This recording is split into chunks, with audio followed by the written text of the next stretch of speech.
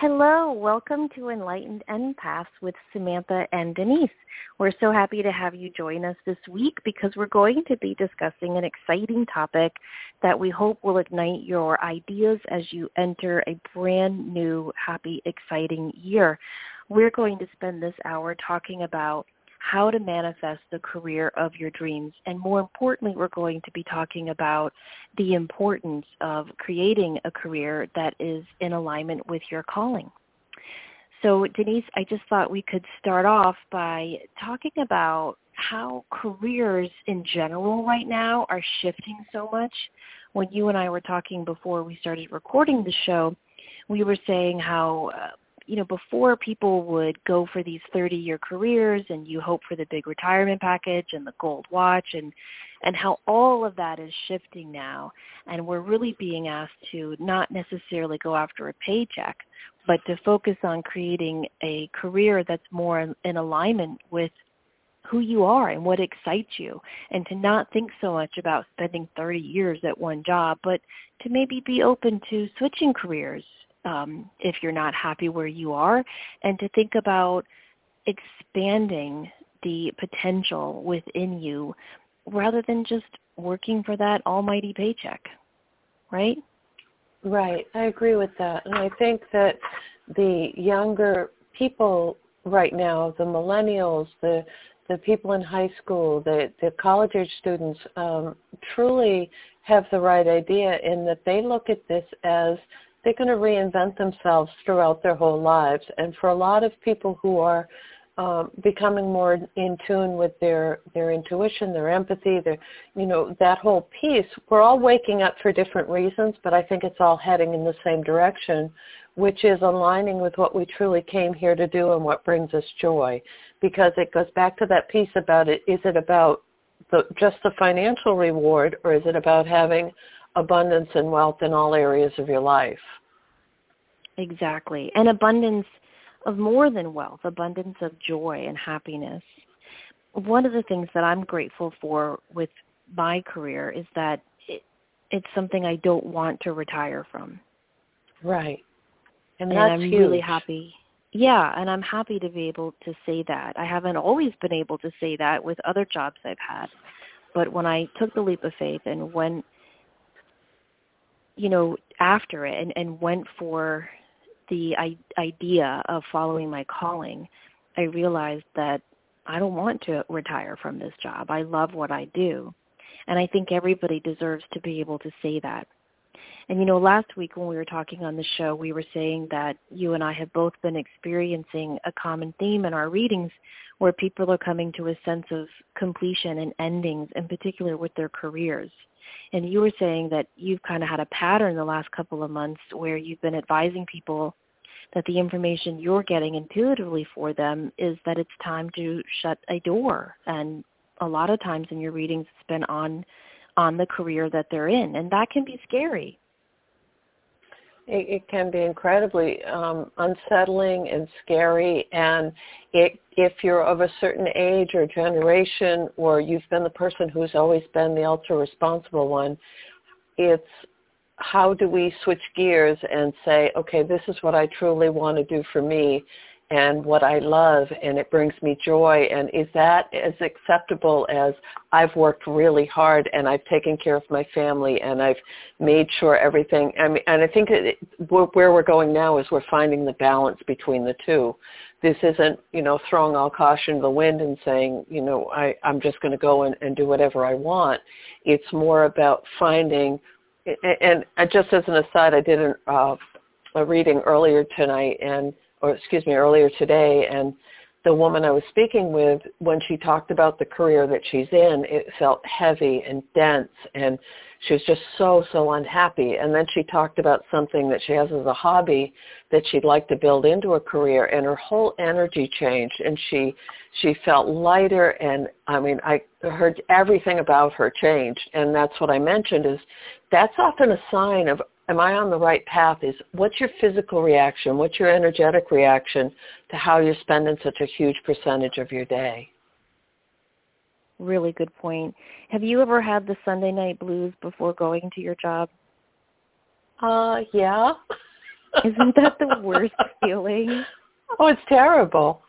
I used to get angry, though. I used to just get a little bit testy on Sunday afternoons, Sunday evenings, because I knew what was coming. Yes. Well, the I don't know what the word is. The most common day for a heart attack is Monday morning. Oh, that's just. Isn't that that's a nice piece of trivia.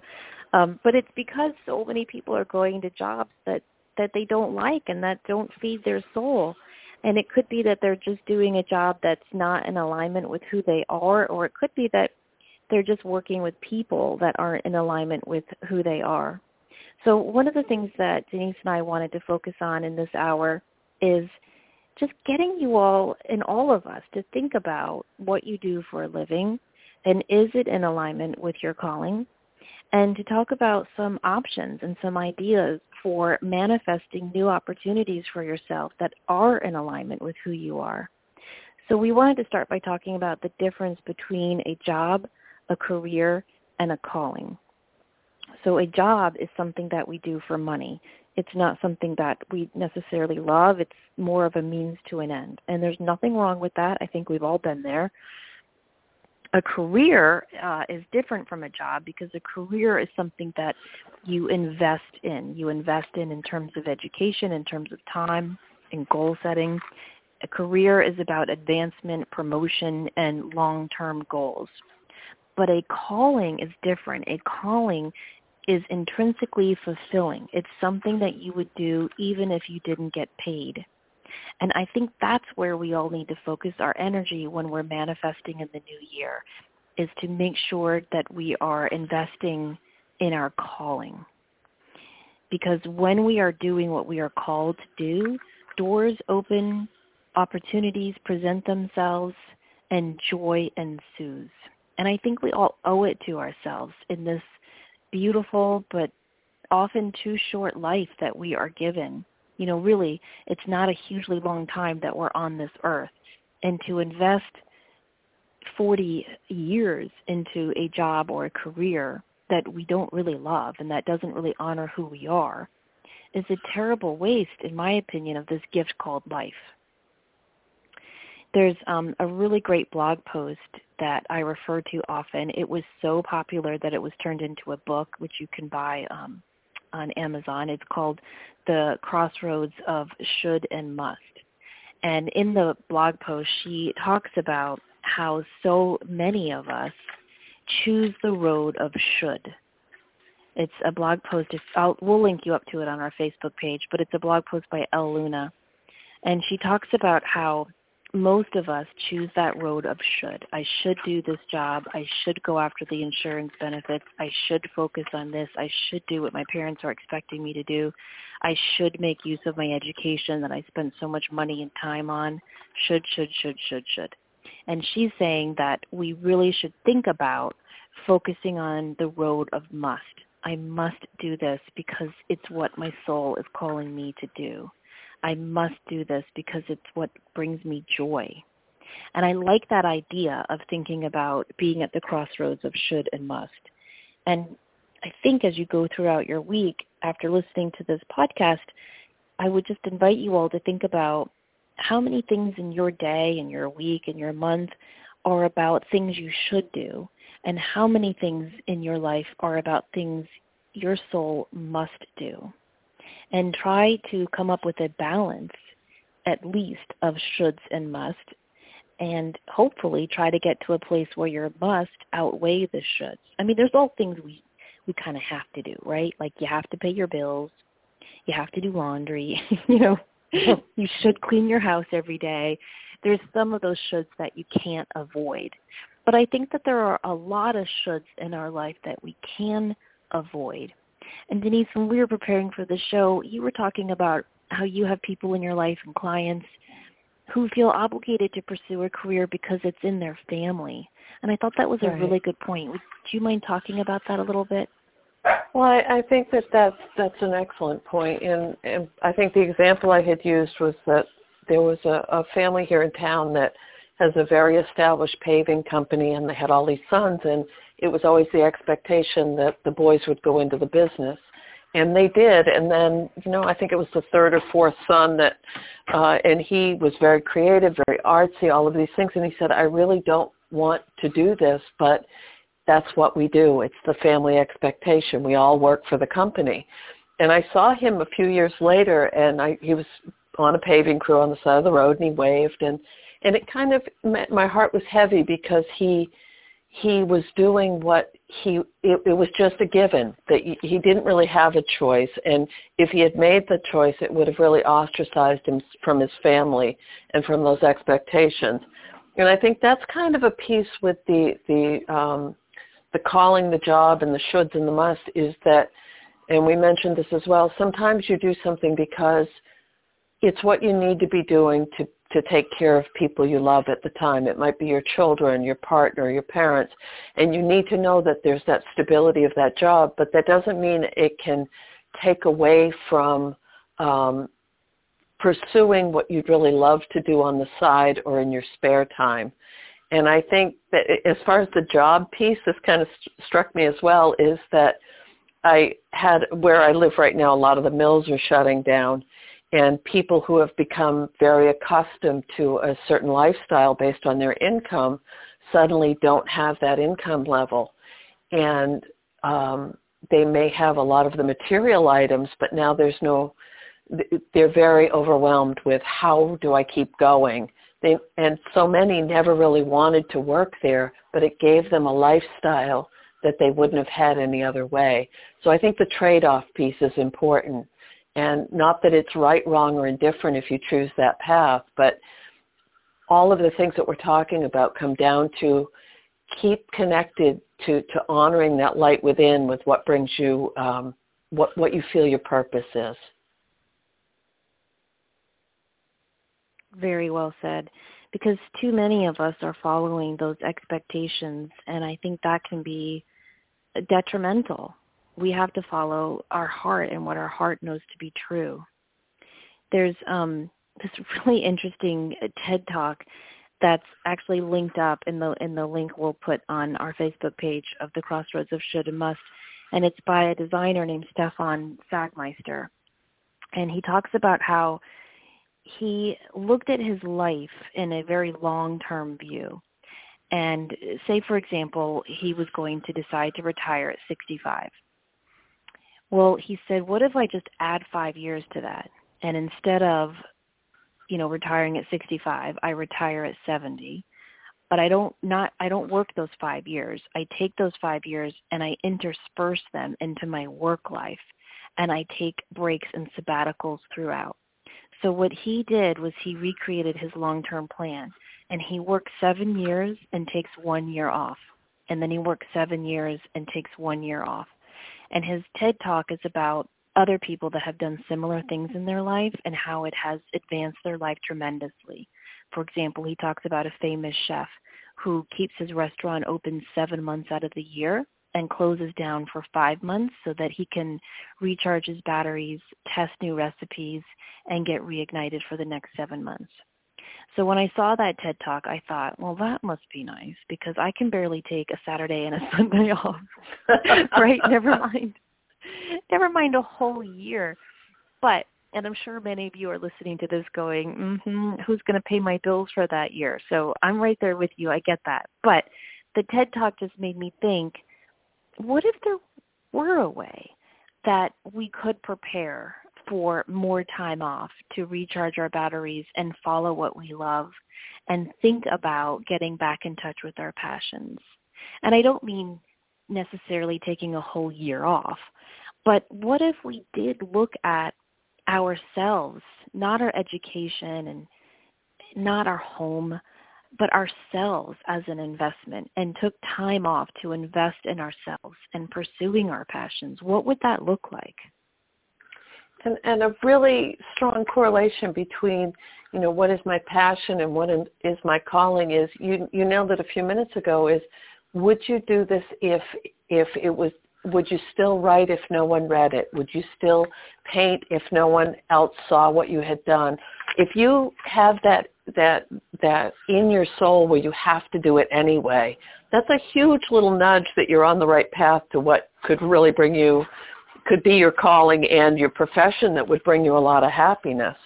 Or I think for a lot of people listening, because this is about empaths and highly sensitive and all that stuff, so many people want to have a spiritually based business. They want to, do readings or energy work or shamanic work or whatever those might be. And one of the things that you and I have talked about, Samantha, and I've talked with other people, that I've been doing readings with, is really if your goal is that I want to be a full-time fill in the blank, start practicing or start visualizing what your day would look like if that's what you truly were doing for a living.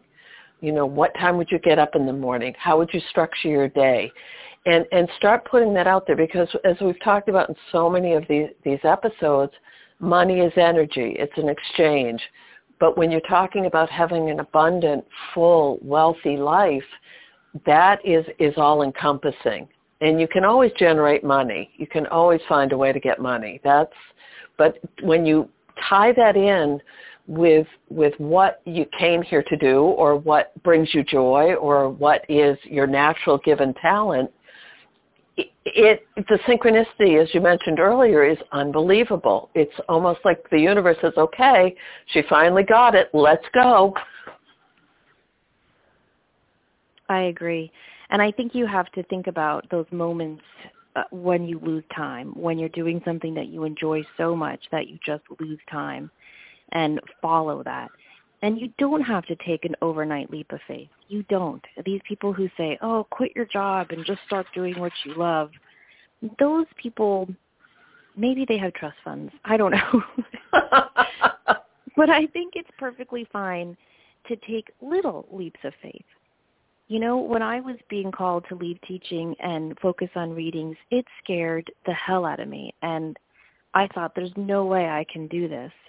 And so I did it in really small increments. I started doing readings 1 day a week, and then 2 days a week, and then 2 days a week and 1 night a week. And it just kind of crept up until I was really comfortable with that schedule.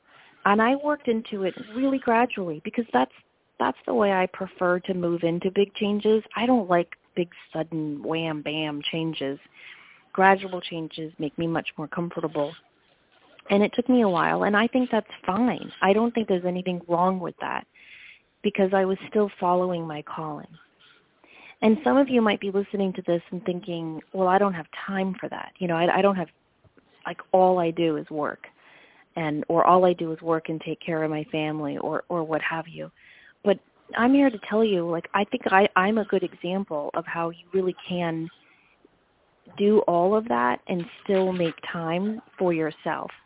When I was reawakening to my spiritual gifts, I had a brain-injured husband at home, and I had 3 kids under the age of 4. And I knew that this was happening. I was having a lot of mediumship and intuitive experiences. And so I have a little walk-in closet, and I turned that into my sacred space. And I made a little altar table in there, and I put all my little saints up in there, and I put all my crystals and a candle and a pillow. And I would close my bedroom door, and I would go into my walk-in closet, and I would close that door, and I would sit on the little pillow, and I would meditate for 5 minutes. And so I'm just using that example just to show people, you can be completely overwhelmed with what's going on in your life, and you can still make time for you, and you can still make time for what feeds your soul. Right. And that ties in with it as well with, you easily could have said, I should be doing the laundry. I should be making sure that this, but you gifted yourself with that little bit of respite and that time to say, this is who I really am, and this is what I need to honor. And it does snowball really fast. And I say this a lot, is that if you're so, I'm going to use an example, and I mean this with love and compassion. Years and years ago, I did a reading for a woman, and it kept coming through, and I've shared with a lot of people that one of the signs Spirit gave me a long time ago for creativity is a beaver dam, and how much water is coming over the dam is indicative of how much creativity or flow is in someone's life. And that's, you never, they'll give you what they want to give you for a sign, and you work with it.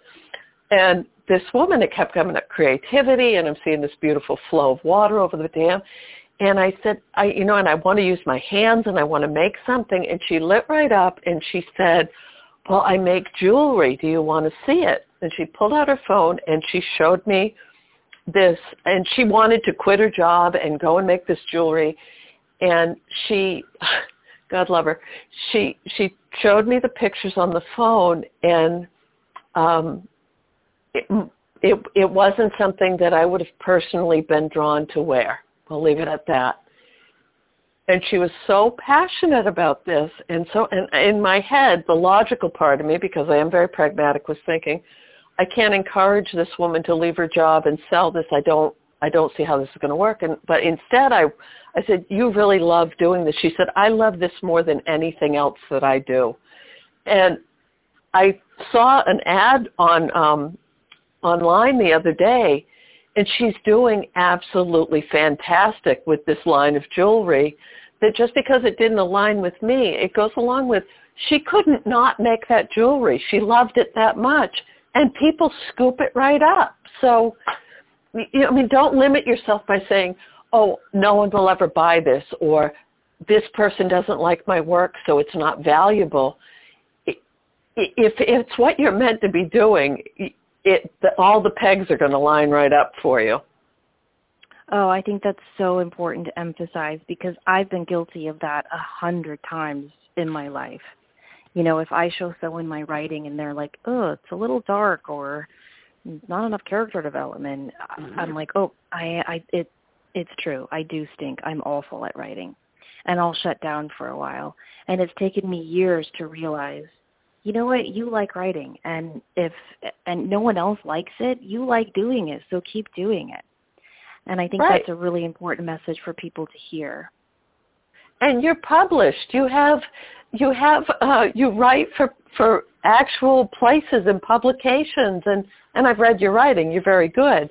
And don't you think that kind of ties in with, though, if that practice and building your self-confidence and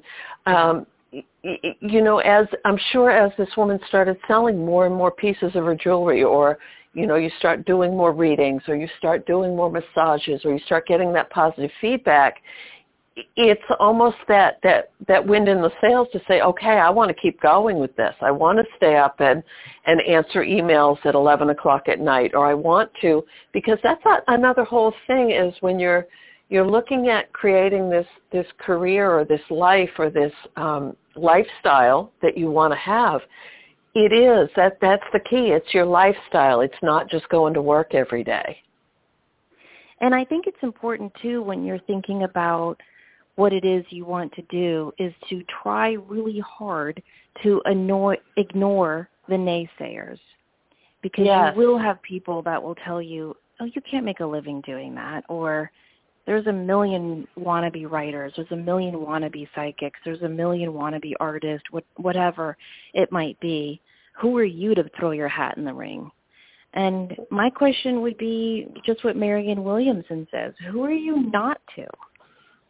It's also, if you're being brave or waving your freak flag or doing what you want to do that brings you, and someone else is feeling trapped and they want to do that as much, but they either don't feel they can, or they're holding themselves back, or they're so caught in that, exactly what you said earlier, if they're so caught in those, I should stay here because in 5 years I can retire, or I should do this.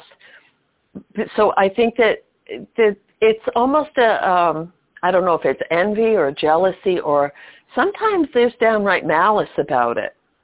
I mentioned to someone a while back, I said, well, my ultimate goal is I want to do this as a self-sustaining profession, and I'm building this up, and I've been working at it years. And how you just kind of see a quick look go across someone's face, and it wasn't the most pleasant reaction. And I thought, wow, she really isn't happy for me. She doesn't want this to happen.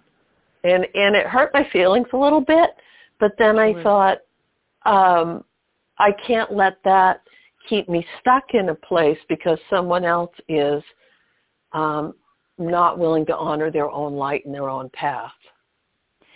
And that's just it. I think you nailed it, because when people aren't happy for your passionate ideas, your goals, your success, it says nothing about you or your ideas, and it says everything about them and their fears. I think everybody, well, I know everybody has a calling and a reason why they're here, and I think it's so much more comfortable at some level to ignore the calling because it's just easier to go along to get along. And when we see someone taking that risk and taking that leap, it shines a light on us. Like, well, what's wrong with me? And so it's easier just to put down that brave person than it is to be inspired by that brave person and think, well, if they can do it, so can I. But you will experience those naysayers, and I think it's important to just recognize them for who they are, even if it's your own mom or dad or partner or spouse. And don't you think another really important piece of this is where your priorities are at the time where you are in your life when you're making this decision? The decisions that I'm making at this point in my life are much, much different than when my sons were younger, or when before I had children, or I'm sure what they'll be different, further down the road. And that's another piece. I keep having this nagging thought the whole time we're talking is, you may choose to stay in a situation because it gives you a quality of life outside of your job that you wouldn't be able to have without it, to be with your family or to pursue things. But the key piece is if you're not happy or you're in a toxic environment, to start taking those little steps to say, okay, what can I do to either find more joy in what I'm doing now or to redefine myself so that I can move into something more fulfilling. Yes, and to not let yourself be brought down or depressed by any limiting circumstances you're in now. I had a client, for example, who really wanted to be an actress, and she ended up getting pregnant really early on, and so stayed home with her family, did that whole thing. The minute her kids were raised, she was like, I'm going to do it. I'm going to pursue my acting goals. And then her mother got really, really ill and had to move in with her. And so now she's back in this full-time caretaking role. And I said to her, you're meant to be on stage. Like every time I would read for her, I'd see her on stage. And I said, don't give up on that dream. And luckily, I think those readings inspired her because she realized while she was severely limited with time taking care of her mom, she started doing local theater. And it filled her up. It gave her so much joy. And she just hired an at-home worker, to come in and watch her mom while she went to rehearsals and then did the plays. Her mom passed away a couple of years ago. And when I last talked to her, she had just auditioned for a movie with Robert Redford. Wow. I know. And she's like 62, I think. 60, 62, something like that. So there's never a timeline or a time limit, I believe, on our goals and passions. We can always pursue them. And sometimes life does get in the way, and we do have responsibilities that take all of that time from us. And that's okay. That's life. But you can still work on your goals and your passions while also fulfilling the should that you feel compelled to follow. And that's a huge, huge piece about the timeline is I think especially in the culture that we live in, everything is so not age dependent. What is the word I want? There's such an emphasis on youth or missing the boat or whatever. Yes. But if you're continuing to grow and evolve and learn and you keep moving forward, talking with someone who the other day, this man is almost 80, and he's planning where am I going to plant my apple trees in the spring? And, you have to have something that feeds your soul. And to tap out because you think, oh, I'm too old to do that, personally, I think that's kind of an excuse. You're giving up your turn when you do that. Is that too harsh? 100%. No. That's a little harsh, isn't it? No, it's not. I think that's very, very true. We all do that, though. We all use excuses in anything in our lives. I remember when I had my first child, I was like, cha-ching, now I have an excuse to be 5 pounds overweight. You know, and then when I went to the beach and saw other moms with 3 kids and their 8-pack abs, I was like, crap, I don't. But we all do that. We look for excuses to not follow what we want to follow. I just used a shallow example. But really, we look for those excuses. I don't have the time. I don't have the money. And, you know, all of those excuses on their face value might be true. But conversely, they're not true because you might not have the time to pursue this big dream, but you do have the time and money to follow a smaller dream, like in the example I gave before with my client doing, you know, local group theaters. The other thing I wanted to say... Go ahead. Oh, go ahead. I'm sorry. No. Go ahead. You finish your thought. No, I was just going to say, if you step away from comparing yourself, I mean, I am, you know, we met at the big well-known thing, and it was a very competitive atmosphere and all those. I don't have to be that person. I don't have to be in a different city every night of the week. I don't actually want that lifestyle. So I think when you find contentment with what is it that works for you, and not compare yourself to, oh, well, I want to do, I'm going to use the jewelry example again. I want to design this jewelry bit and it'll never be as good as so-and-so's. You're negating your manifestation when you do that. And it when you find what is that makes it you, no one can replicate it. Yes.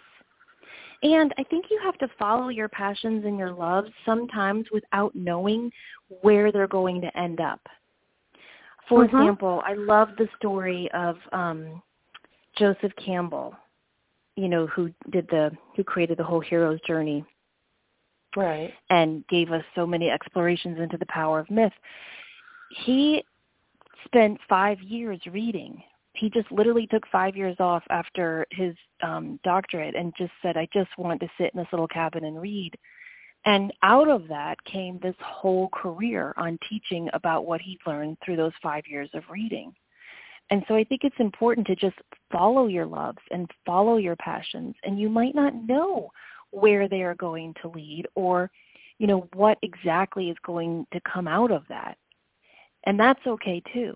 And the other thing I wanted to say is I think especially in America, we have this idea that success has to be so big and it has to be famous and it has to be, you know, financially abundant. And I just say no to that because success sometimes can just be a beautiful night with your family.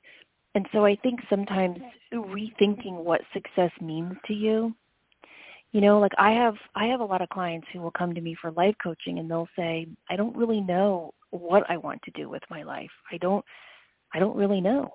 And I'll say to them, well, what do you love doing? And I had this one client and she said, well, I just love being a mom. Well, what's so wrong about that? You know, why can't that be her success right now? You know, once her kids are grown and she's going through the empty nest, then she can revisit that. But if that's her goal is to be a great mom, wonderful. Or if your goal is to just be a great first grade teacher, that's wonderful. I just think that we need to take away this idea that success has to be, you know, landing yourself on the Oprah Winfrey show. Right. And that's when it becomes more about self-fulfillment and less about ego. Because ego wants to say, am I on Oprah and does everyone see me? But, you know, as you were saying that, I was thinking, but if, one thing I mentioned to someone who was trying to find a new path the other day, I said, well, how much do you need to generate to be happy? She said, I want to be really, really rich. And I said, well, what does that even mean? And she said, well, really, really rich. And I said, but for me, that might be a different figure than you. That's a very subjective statement. You have to be specific. So if you're asking the universe, please bring me my ideal career, give them some parameters to work with on the other side as far as, or your spirit or your guides or God or all that is, or however you want to phrase that. If my, I may need to only generate X amount per month to be perfectly happy, content, well-fed, and balanced, and someone else may need 12 times that amount. So if your goal is, I want to be this rich, be specific about how rich that is. Be specific about, I want to work 4 days a week for 6 hours a day, because you can't have it all. If you want to be that rich person and you want to work 24/7 to gain that, but that's going to bring you the joy and that you feel is your purpose, that's all well and good. But does that make any sense, or am I just on a rant? It makes a lot of sense. No, you're not at all. I think that's a really important point. That's one of my pet peeves is when I ask people, like, what's your main goal? And they'll say to be happy. Okay, right. Well, what does that look like? Well, a happy. Well, happiness is a very loose, liberal term, and what brings me joy is not what brings you joy. So you have to be really specific. And I think, Denise, sometimes I think that so many of us get caught up in this hamster wheel of life that we don't even know what makes us happy. Right. And we just use these big general terms, but we don't really know what we want. And then we get so angry and upset that the universe isn't helping us manifest our dreams. It's like that example I always say. If you're really, really hungry and you go into a restaurant and you say, I'd like food, and the waitress says, well, what kind of food do you want? I'm just hungry. I don't want to be hungry anymore. And then she brings you a plate of shrimp when you hate seafood. Well, the universe fulfilled your request. You can eat that and not be hungry anymore.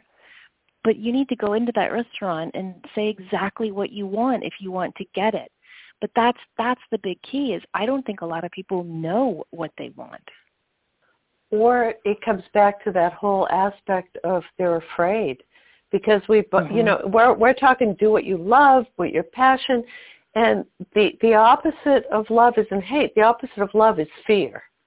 So if you're afraid to take that step, or you're afraid to fulfill your needs, you're afraid to say, you know what, this is who I really am and what makes me happy, and that's not accepted either in your family of origin or your circle of friends or your community, that's a really scary-ass place to be. Yeah, it really is. And yet, it's in that fear that we discover the answers. Right. And so you've got to face those fears. Yeah. And you've got to push through the failures. What's that Winston Churchill quote? Success is nothing more than going from one failure to another with optimism, or something like that. And I think that's really, really true. I've had so many failures in my life, and I'm grateful to say that I've had many, many successes too. And I try not to let either define me. I try to let them both define me. Like I find strength in my failures and I find strength in my successes. And I'm really happy to say that I have very few regrets. I do have regrets, and I know as a spiritual person you're not supposed to, but I do. But I don't feel that I have a lot because of the way I look at it. That's a good point. That's a very good point. And another prevalent thing that keeps coming up is when you get to the end of the game and you look back, will this be the thing that you'll say, I wonder what would have happened if I had tried, if I had, written the article or played the song or planted the garden, and I think that's a huge theme throughout this whole conversation we're having is when people say, well, I don't know what I want to do, that's such a personal decision. That is so, so personal, because any more than you can know fully what brings me such a sense of peace and joy, I can't know that about you, but we can kind of light the way a little bit or narrow out what you don't like. Right. But it comes back to feeling strong enough within yourself to make some choices and decisions. Right, exactly. And I think, too, that if you don't allow yourself to be defined by your failures, then you can allow for real growth and change to occur. Thank you so much for saying that I was a good writer. I really appreciate that. And yes, I've had success as a nonfiction writer, but I've had zero success as a fiction writer. But does that stop me from trying? No. Does that stop me from writing? No, because I find so much joy in writing that fiction. And when I look at like the first manuscript I wrote, I kind of laugh and go, wow, you've grown a lot. And I wouldn't have published this either. But I don't look at it anymore and go, what a jackass you were for even writing this. I look at it and think, oh, wow, I'm so glad I kept writing because I've really grown so much. And what I absolutely love is when you said, I haven't had success with being a fiction writer. I heard clear as a bell yet. So, yes. That's right, because it's that piece of, and it goes back to what we started at the beginning of the conversation. You write because it brings you love to write. You love to write these stories and develop these characters and, the background, the scene, the plot, and you get lost in it, right? And right. And so even if it's something that your daughters pull out of the drawer later on in life, it still has significance because it was such a huge part of who you are. Exactly. And I think that's what we have to hold on to. I have a client, and she came to me for life coaching years ago, and she was having a hard time discovering her passions. And I said, well, what do you do when you can do whatever you want? And she said, I knit. Mm-hmm. And I said, well, that's beautiful. Like, knitting is such a great meditative experience, and it's wonderful to create something. And she was like, yeah, but I don't want to sell my knitting because then it would become pressured and it would take the joy away from it. And I said, that's okay. Just keep doing the knitting and just pray and ask for guidance on what you're supposed to do with this love. And so she started doing that, and now she's affiliated with this, I think it's a national hospital organization where you knit caps for preemie babies. Yes. And she has found so much joy doing that. And now what she does is she goes into the domestic violence shelters, and she teaches women there how to knit. And they knit blankets for the Linus Blanket organization and for the preemies. And she doesn't get paid for it. That's just not her goal. But she's found so much purpose in her life from just following that passion. And so that's what I mean about letting yourself just follow what you love to do and let the universe show you what you're supposed to do with that love.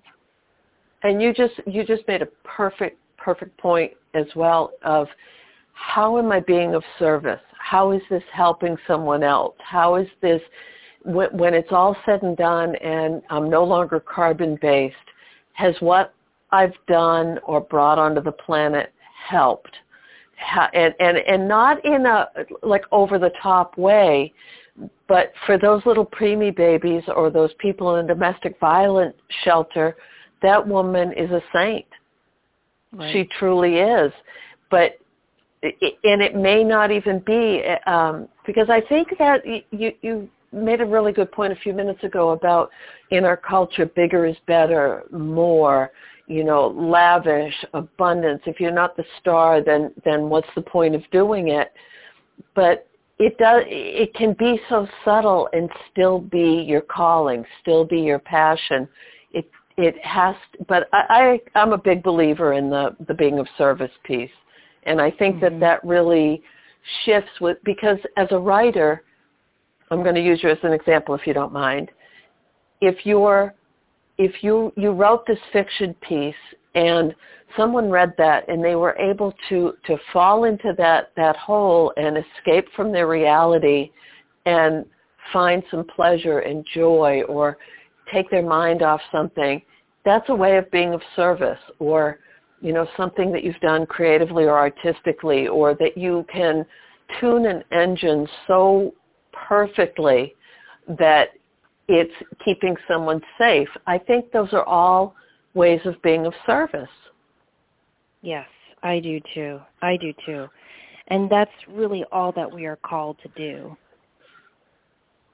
is to be of service in a way that brings us joy and brings light and joy to others. And I think if we make a concerted effort to follow that, the doors will open. The synchronicities, the coincidences will occur. The people that we need to open up those doors and to help us along our path will appear almost as if by magic. It's really just a matter of saying yes to your calling. You know, what do you think about if someone has like an amazing talent, or, you know, some people are just gifted musicians or artists or architects, or, you know, they just come and they're so ridiculously good at it that it's a natural ability. It's just this innate talent. And then they choose not to follow that path. What do you, I mean, because part of me thinks you are gifted with this beautiful talent, and why are you not using it? And then I'm thinking, well, that's kind of judgmental on my part because it's their path, not mine. So what the hell vote do I get on that?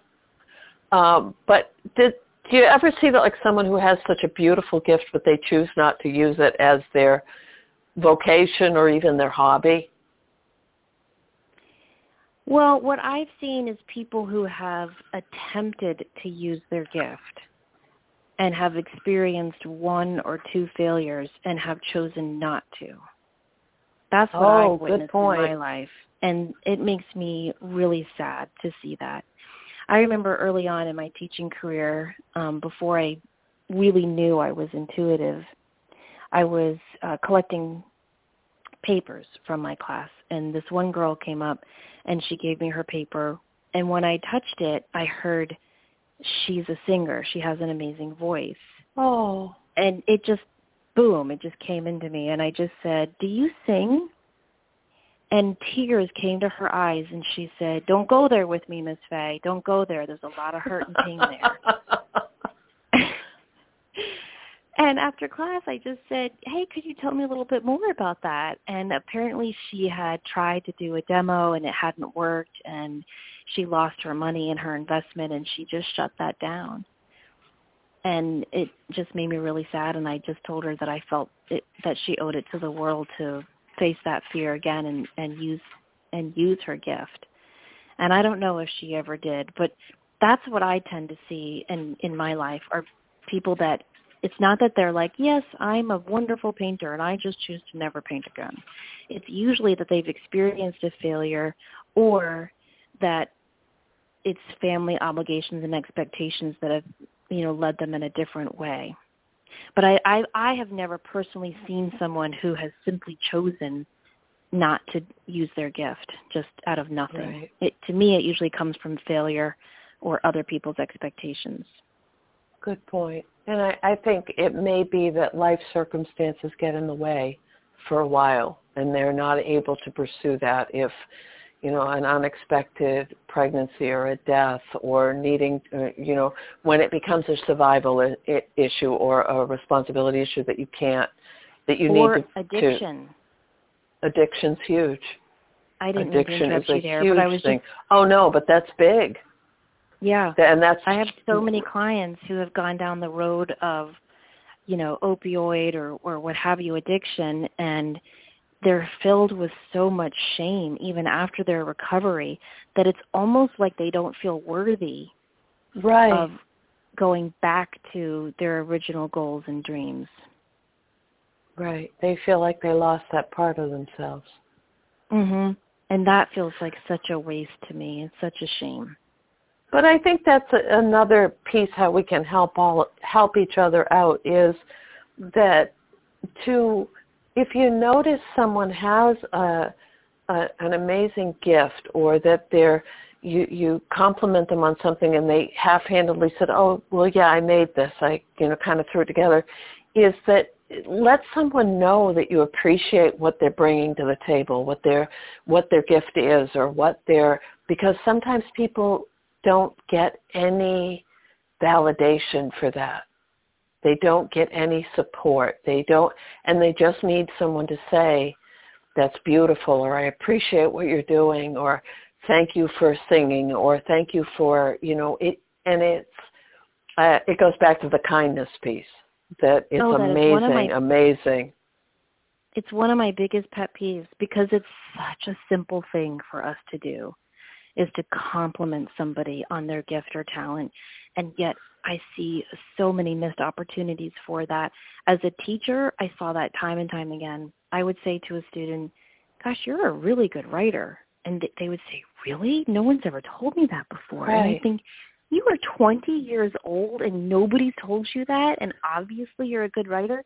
I think as a teacher, and I don't mean to keep bringing it back to teaching, but that's my experience, but just a simple compliment can open up a whole new world for a young person or an old person. Right. And I think every one of us has so much power in just offering up a compliment. And what does it cost you? Nothing. And that's another really good point in the sense of, you're saying that about younger people, but if you're at a more mature decade of your life and you've been very accomplished, or you've been, I've been a special ed teacher for years and years. I can do that on autopilot. I'm very good at it. But when I first started really developing my alter ego side of my life, I didn't have that sense of self and confidence that I could be as successful. And I think that's another limitation we put on ourselves is, I'm really good at this, even though I'm done with it and it's really out, it's well past its shelf life. How do I start all over and be the new person? How do I learn this? And that's where it ties in with, start it on the side, take one step, set one little goal for yourself, so that it truly, this sounds so hokey, but it is amazing to me as far as soon as you start taking those steps towards what you love and what brings you solace and comfort and that you get lost in, more and more opportunities appear in front of you. Yes. And it really does work. It does. And you can look at your life and where you didn't get the community or the compliment or the instruction or mentorship that you needed, and you can fulfill that for future people. For example, the whole reason why I started Psychic Teachers Podcast was because I didn't have that community where I was, and I didn't have that mentor teacher that was super encouraging and supportive. And I kept meeting clients who would say, I think I'm intuitive too, but I don't know what to do. Right. And that was one of the reasons why I started that podcast, was to teach people how to do this and to create that community. And that one of my favorite podcasts is WTF with Mark Maron.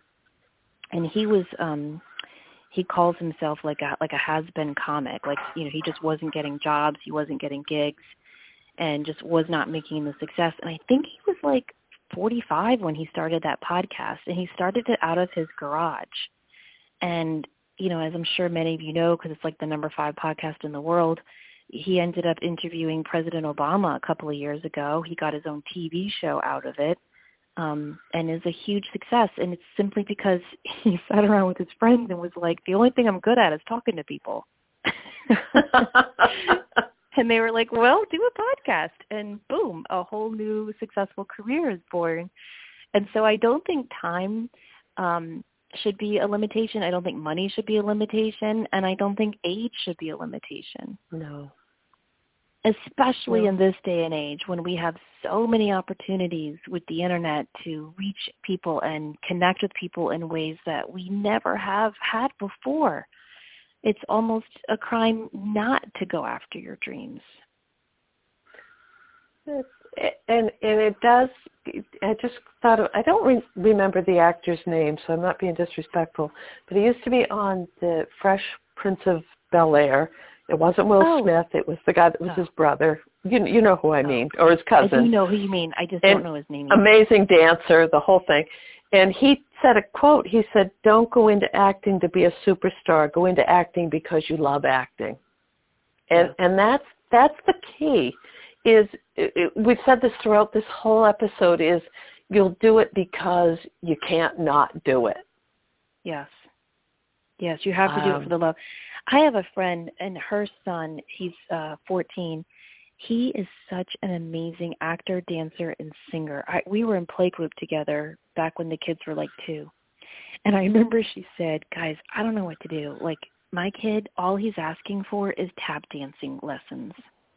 And her husband graduated from Annapolis and is like a real manly man and was like, no son of mine is going to take tap dancing. And so she's like, what do I do? Like, he just really wants to take these classes. And we were like, well, let him take the classes. You know, sign up for soccer too to appease your husband, but let him do the tap dancing. And I remember I went to his recital when he was 4. And after the recital, I texted her, I'm going to see him on Broadway. Like, I don't know about you, Denise, but I hate going to recitals, even my own kids. Like, they're just so boring and tedious. But when he came on stage, like, something changed. You know how you just, with people who have that thing? Yes. He has it. And so I've since gone to see him perform in so many musicals and plays, and he's so flippin' talented, it's not even funny. And but he headed up a musical in his 8th grade production, and afterwards we all kind of gathered around him and his parents, and one of the moms said to his mom, like, why haven't you gotten him an agent? Why haven't you taken him to Broadway? Like, he is amazing. And I shouldn't call him a little boy, he's 14, but he's such a great kid. And he just said, you know, I've had all those opportunities offered to me. And he said, I just want to be a kid, and I just want to go to high school, and I want to go to college. And I always want to act and sing and dance, and I always will. But I just love doing this, but I don't have these huge, big goals. I have time to accomplish them. And I just thought that is so mature and so cool just to be able to say, I love doing this, and I don't have to go for it right now. I think we need to see that there's a time and a place for every one of our goals. And I think the key that we're trying to hit home is that you don't just tuck up your goals and your talents into a little box because you don't have the time or the money right now, that you untuck those gifts and use them in whatever way you can. And when the time is right, as long as you've done the preparation and the work, all will fall into place for you. But the key is to just invest in that gift and that talent and to invest in yourself. Ignore the naysayers and just go for it. But before we run out of time, I want you to talk a little bit more. You touched on it in the beginning of our time together about how important it is to visualize the emotions of the career that you want and the calling that you want to create for yourself. Can you talk a little bit more about what you mean by that? Sure. And I think that is, we might say, if I could just be work from home or do readings full time, or have my Etsy shop, or you can fill in the blank with it, whatever you want it to be, but be realistic about what's actually involved in that. That with all of the things that are on the front lines, there's also the whole other piece behind that. So look at the big picture and see, how does this affect my lifestyle? Am I, do you want to work early mornings or late at night? Are you going to be able to structure your time? I think the balance piece is huge in that. And I feel like I'm repeating what I said earlier in the show as far as, see it, start to believe it, say, okay, well, and one of the things, and this happened to me today, and I thought it was great, before I started doing more of this work, is I thought, wouldn't it be amazing to just be able to be home and, do readings and take the dog for a walk, and, and today it was like my day that I visualized years ago because I'm on school vacation, and I got up and I did some things, and then I did a reading, and then I took the dog out, and then I did another reading, and then I made a banana bread, and then I did a couple more readings, and it was just this flow to the day it was easy, it was fun, and I thought, okay, you're on the right path. But there's the other piece to that if I rewind the tape, that's not, I didn't feel it. I didn't see it with all the other pieces that have been the stepping stones to be able to do that today. So it is a process, I guess, is the point with that. Yeah, and I think it's almost like you're putting in an order to the universe when you focus on that. I remember when I was teaching, I had this little windowless office in the basement of the building that nobody wanted, but I loved it because it was tucked away. And I had a little lamp in there. And I would just sit in there and I'd play my NPR music and I would grade and I would research my lesson plans, and I'd pick out really cool articles that we could read and discuss. And I remember saying to my friend, like, I love being in front of the classroom and connecting with the students and sharing with them and encouraging them to share with the class. And I love doing the research for the class. I don't like dealing with discipline. I hate grading. And I don't like the committee meetings and all that garbage that goes along with it. And I would always focus on that. I would always focus on what I loved about teaching. And when I started doing the podcast, I sat back one day and I thought, I'm doing this. Like, I'm researching for shows. I'm teaching what I want to teach. I'm encouraging people to share, with the show what's resonating for them and their experiences. And I don't have to deal with grading or discipline or committee meetings. But at the time when I was sharing with my friend, like, what I loved about teaching and what I didn't, it never was I thinking, well, a teaching podcast would be the answer to that. But I just kind of put out there this image, this idea of what I loved about my work and what I didn't love about my work. And this whole thing just kind of came together on its own and has created a new career for me, which has been just wonderful. So I do think that's important. And I also think it's important to really focus on visualizing what it is you want. I remember when I was doing readings, I did readings for free for a year to practice and get my experience down, and most of those were over the phone. But I always had this image I would visualize of this office with this circular glass table and a little two-seater little love seat couch and a window. And I don't know, I just had that image over and over, and I would visualize myself in that office and opening the door and welcoming people in and doing readings. And when I found my first office, there was a little two-seater couch in there and a really cute window, and I had to go get a table, for my client and me to sit at. And I went to this sale that my church was having, and there was a glass top table, a round glass top, just like I had visualized, and I bought it, and I thought, oh my gosh, it's exactly how I visualized it. So I do think it's important to just not necessarily say, like, I want a job at this place doing this, making this much, but to say, like, this is the way I want it to look. This is the way I want it to feel. These are the elements of the career that I know I'll be good at. Just kind of putting out your little request to the universe and not limiting the universe and not being too general or too specific. I think that's the best way to manifest your career that you really, really want. Yes, I agree with that. And it gives you parameters to work with, but also the dream team on the other side, the parameters to help you manifest that. Exactly. And to help yourself be open to catching the synchronicities and the people that are going to come into your life that you're going to need to help you on your way. Because sometimes we don't even see the help when it's right in front of us. But if we are in alignment with our calling, those doors will open.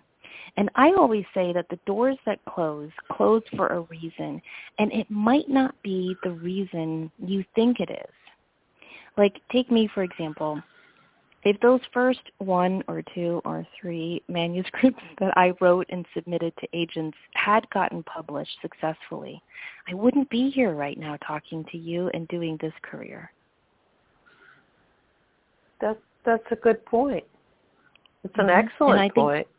Yeah, and I think that this is my calling. I think writing is a joy of mine, and I do think I will have that career at one point in my life. But I think God or the universe, whatever you want to call our higher power, was like, yeah, that's great, Sam, keep doing that, but we're calling you to do this first. Right. And I look at so many, like James Van Praagh, for example, he always wanted to be successful in TV. And those doors kept getting shut for him. And finally he embraced his mediumship and created the wonderful career that I think we've all enjoyed watching him create. But out of that, he was able to create the phenomenal, successful TV show, The Ghost Whisperer. So he was able to have success in his first chosen career of producing TV shows, but it was only after he responded to the true calling he was put on earth to do. And so sometimes doors might close for you. Right, and if you feel like this kind of ties in with what you said earlier, you haven't missed the opportunity. It wasn't the one you were meant to take. So if you feel like, I could have been an astronaut, but I didn't, whatever your could have, should have, would have, that wasn't the time frame. And pay attention to what you feel physically when an opportunity comes to you. Do you feel excited? Do you feel elevated? Do you feel intrigued? Or does it scare the shit out of you? Because I think both are indicators that there's a big opportunity in front of you here. Right. Right. So you're saying if it scares the shit out of you, it doesn't mean it's a bad thing. It means it's something you need to look at. Yeah. Yeah. Yes. But if you just kind of mamsy-pamsy, I don't really care, this would be good because I'll make more money. If that's your only goal, then go for it. But if it's truly a calling or a career choice that is going to help you define where you're going next, it's going to feel different physically and emotionally. And as empaths, that's kind of our ace in the hole. And I just want to say, too, before we wrap up, I think it's really important to have a career where you're not focused on retirement. And I just want to say two quick things about that. One, I was listening to an interview with a producer from India, and it was on Fresh Air with Terry Gross. And she said to him, what have you learned most about working in America? And he said, well, I love working in America, and I love Americans. He said, but I've never met a country so obsessed with retiring. And he said, my goal has always been to have a career that I don't want to retire from. Right. And I just found that so profound, and it really shifted a lot of things for me. I have a friend who works really, really hard in the financial district in New York City, and he makes a ton of money. And his goal is to retire when he's 50. And I'm pretty sure he'll make it because he's already making millions. But then I think, then what? What are you going to do when you retire? Are you just going to sit? What does that even mean? I just would invite people to think about this huge goal they have of working at this job and slaving away at this for this almighty goal of retiring. I look at retired people and it just doesn't look fun. You can only play so many rounds of golf or go to so many bridge games or volunteer at so many church outings before it's what? And I can't tell you how many friends I have whose parents have had really successful careers where they worked, and then they just stopped. And then they got early onset dementia. And one of my girlfriends, that happened to her dad. He had a really important job in D.C., retired at 65, and at 68 started losing his memory. And she was going to all these different memory doctors, and they were telling her that they see this a lot, like with Ronald Reagan, or is it Madeleine Albright who had Alzheimer's as well?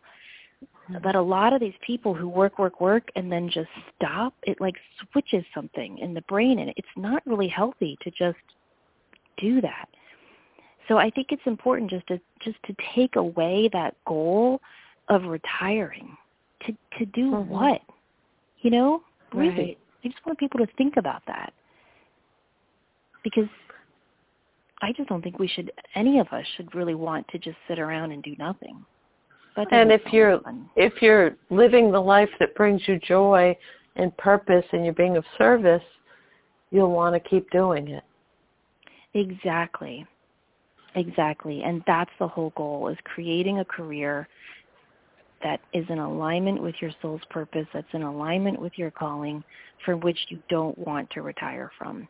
And if you can manifest that, whatever that is, it could be working at the garden center because you love gardening, or it could be getting your book selected by Oprah, it doesn't have to be this huge thing. It can be a small thing, as we've said several times already.